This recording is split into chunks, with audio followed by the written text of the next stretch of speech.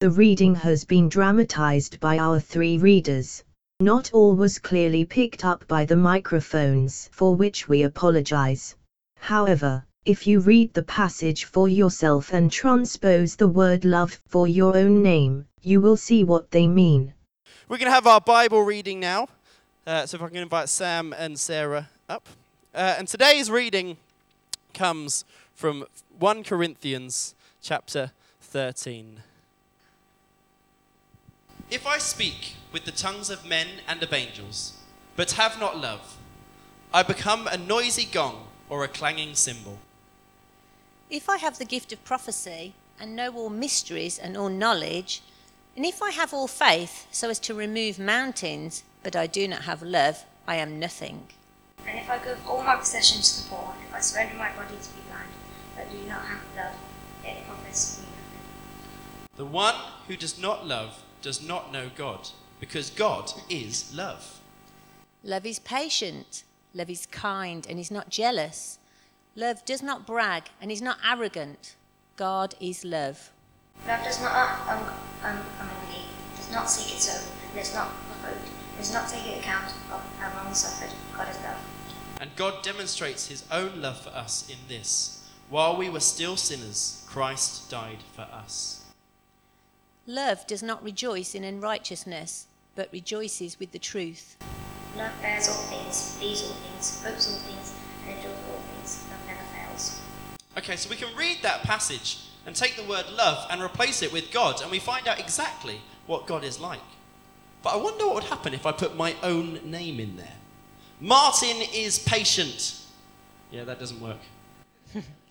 Let me try. Okay, Sarah is kind. Yeah, sometimes. And he's not jealous, most of the time. Sarah does not brag. Ooh. And he's not arrogant. Ooh, this is tough. Sam, your turn. Sam does not act unbecomingly. Wait, that doesn't make any way. Let's just say unbecomingly, it's most of the actions that you did at BB camp last summer. That could be considered unbecoming. Oh, I forgot about that. Did Luke ever get all the peanut butter out of his hair? Never mind, let's just go on to the next one. Sam does not seek his own, is not provoked, and does not take into account the wrong suffered. I bet Mum and Dad disagree. Yes, mine too. Along with pretty much all my friends. Let's see what else there is. Martin does not rejoice in unrighteousness, but rejoices with the truth. Can I fit my name in this passage anywhere? Martin bears all things, believes all things, hopes all things, endures all things. Martin never fails. Well, that one's definitely wrong. I don't think I've just struck it out once. I think I've been kicked off the team and sent home. That's okay, because we all have. But the good news is, God knew when this was written that we'd fall short sometimes. Nothing we've done surprises God a bit. So is there anything we can do to show God our love? Well, yes, there is. Look at what Jesus said in Mark 20, verse 30. The first and greatest commandment. Love the Lord your God with all your heart, and with all your soul, and with all your mind, and with all your strength. Now that I can do. I think we could give them a little round of applause for that. Come on.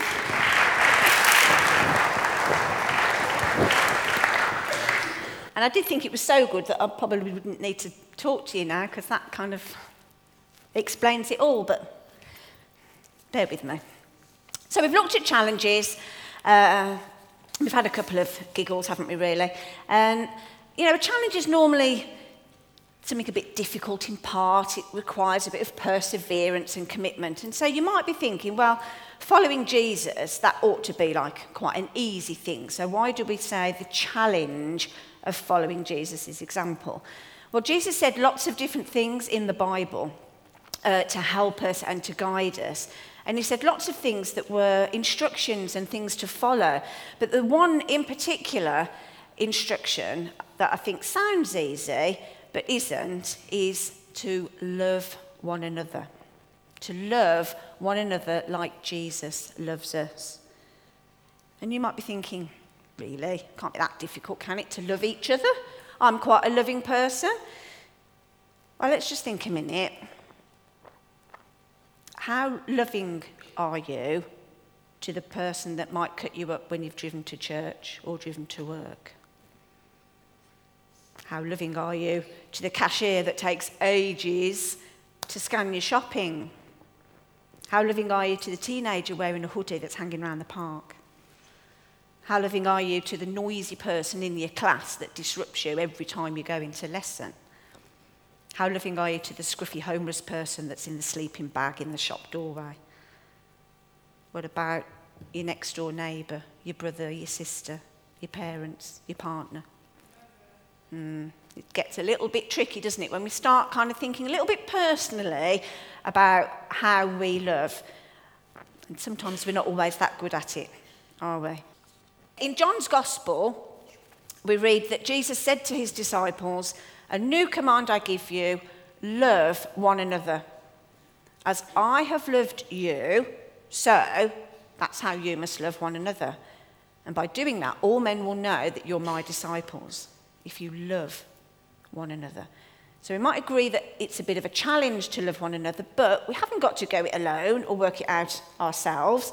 It's not like Jesus is, sort of in Mission Impossible saying this is your mission if you choose to accept it. He's not going to leave us on our own because Jesus is our example. And he's a perfect example because he's God's son. And God sent him to the world to show us his perfect love. You know the 1980s song, "I Want to Know What Love Is"? I won't sing it. Well, that can easily be answered by looking at Jesus, because Jesus is love. He loves us, and that's just how he wants us to love him. So I suppose we need to kind of find out how Jesus does love us. Well, in the Gospels, Jesus says a lot of powerful things about that. And in Matthew chapter 7, he tells us we shouldn't be judging others, and then we won't be judged. We must be wary of looking out for other people's faults. You know the story about the little speck in your brother's eye? When you've got a great big plank of wood in your own eye. And Jesus also said, do for other people the same sorts of things that you want them to do for you. So in other words, be respectful and forgiving and accommodating and considerate. Treat people the way that you want to be treated. Loving other people like Jesus means more than just thinking about other people. It actually means then putting it into practice and demonstrating it. And the drama that we watched, that was absolutely brilliant, wasn't it? Because it really gave us quite a lot of description of what love is. It was really clever to put your own name in place of love and to find out how that works. So love is patient, it's kind, not jealous or envious, it doesn't boast, it's not proud, selfish or rude, doesn't demand its own way, it's not irritable or touchy, doesn't hold grudges, hardly ever notices when others do it wrong. It's never glad about injustice, but it rejoices whenever truth wins out. So if you love someone, you'll be loyal to him no matter what the cost. You'll always believe in him, always expect the best of him, and always stand your ground defending him. It's a bit of a tall order, isn't it?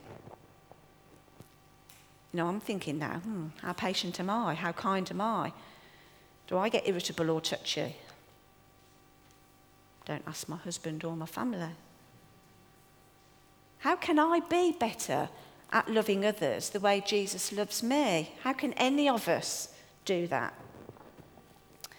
Who's old enough to remember this person?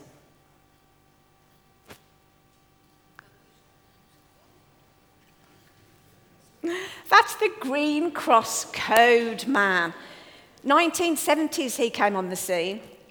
And for those of you that aren't old enough and thinking, what on earth is that? The Green Cross Code Man was a costumed superhero that was sent to our television screens to teach young children how to cross the road safely. For those of you that remember him, did you know that in 2014 he actually did another campaign? It was the same actor. And he was teaching adults road safety in terms of using smartphones and headphones. Didn't know that. But one of the instructions for the parents was that, as the Green Cross Code Man won't be there when your child crosses the road, but you will, then you must lead by example and follow the Green Cross Code. Who remembers what the little motto was for the Green Cross Code Man? Come on, Jonathan. Yes. Stop, look, listen. Yes. And I was thinking about that, and I thought, actually, do you know what? I reckon that we could kind of use that and help us, to think about how we can follow Jesus' example and love others. You might be thinking, it's a bit weird. Well, bear with me then. So we've got stop. Okay? Let's stop thinking about ourselves. If we only ever put ourselves first and we don't stop to think about other people, other people's needs, those around us, in your family or your neighbours or people at school, in workplace, in our community, even across the world, if we don't think about those people, then we're not really followers of Jesus, are we? You know, it's not actually all about us. Being Jesus is actually the opposite of that. Loving others means putting them first. So we've got to stop being selfish, we've got to stop being proud, quick to judge. We've got to try really hard to be kind and generous and treat people the way we want to be treated. That is following his example. Then you've got look. Look only at Jesus. You don't need a superhero. We don't need the latest trends or celebrities on Twitter to follow. We only need Jesus. And if we look in the Bible, it's absolutely jam-packed full of instructions of how to show God's love to other people. Jesus loved the people that were a bit on the edge of society, the people that got left to one side, the people that nobody ever really wanted to associate with. But he didn't only just love his friends and family deeply, he loved all those people at the same time. He loved people that had done lots of wrong things. And the good news is he knows that we find that really, really difficult. So he says, work with me, walk with me and watch how I do it. So we need to look at Jesus, see how he does it and follow his example. And then we've got listen. We need to listen out for Jesus prompting us. You know, the Green Cross Code Man encouraged us to listen out for danger, i.e. cars coming down the road, so that we could be safe on our journey. And I reckon we can be a bit encouraged from that as well. And we can think about listening out for danger on our life journey. Because you know what? All around us, we've got a lot going on, haven't we? There are people telling us we should be following this campaign, this celebrity, this political view, the popular boy or girl at school, this scientific belief. You know, there's an awful lot of things and people and ideas that we can follow. And we need to be aware of the things that might stop us from following Jesus. We need to let God's voice drown all of those out so that we only need to listen to God's voice and the truth that comes from knowing Jesus. Jesus is the way, the truth, and the life. And he calls us to love the way he loves. So we need to listen to Jesus and follow his example. So that's the challenge, isn't it, of actually following Jesus. We can use stop thinking of yourself, look only at Jesus, listen out for God's voice.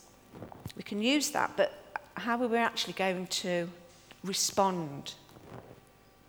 And you know, I think in order to follow Jesus, sometimes it might be that we do need to stop doing things. So do you need to stop doing something that you know isn't right, that you know is wrong and it's not pleasing to God? Maybe you need to ask God to help you to stop spending time or energy on things that you know aren't helpful and aren't encouraging you to follow Jesus more. Or maybe you need to take another look at love. Maybe in order to love like Jesus, you've got to look again and ask God to help you to be more patient, more generous maybe, with your time, with your energy, with your resources, or less angry, or say sorry more, or just do something kind for somebody. Or maybe in order to follow Jesus, you need to listen more. Do you need to ask for God's help to listen for his direction? And to listen less of those things around you, like peer pressure and social media and television and worldly views and the way the world wants you to be? Do you need to ask God to help you to listen and really tap into what he's asking you to do to be able to show love to others?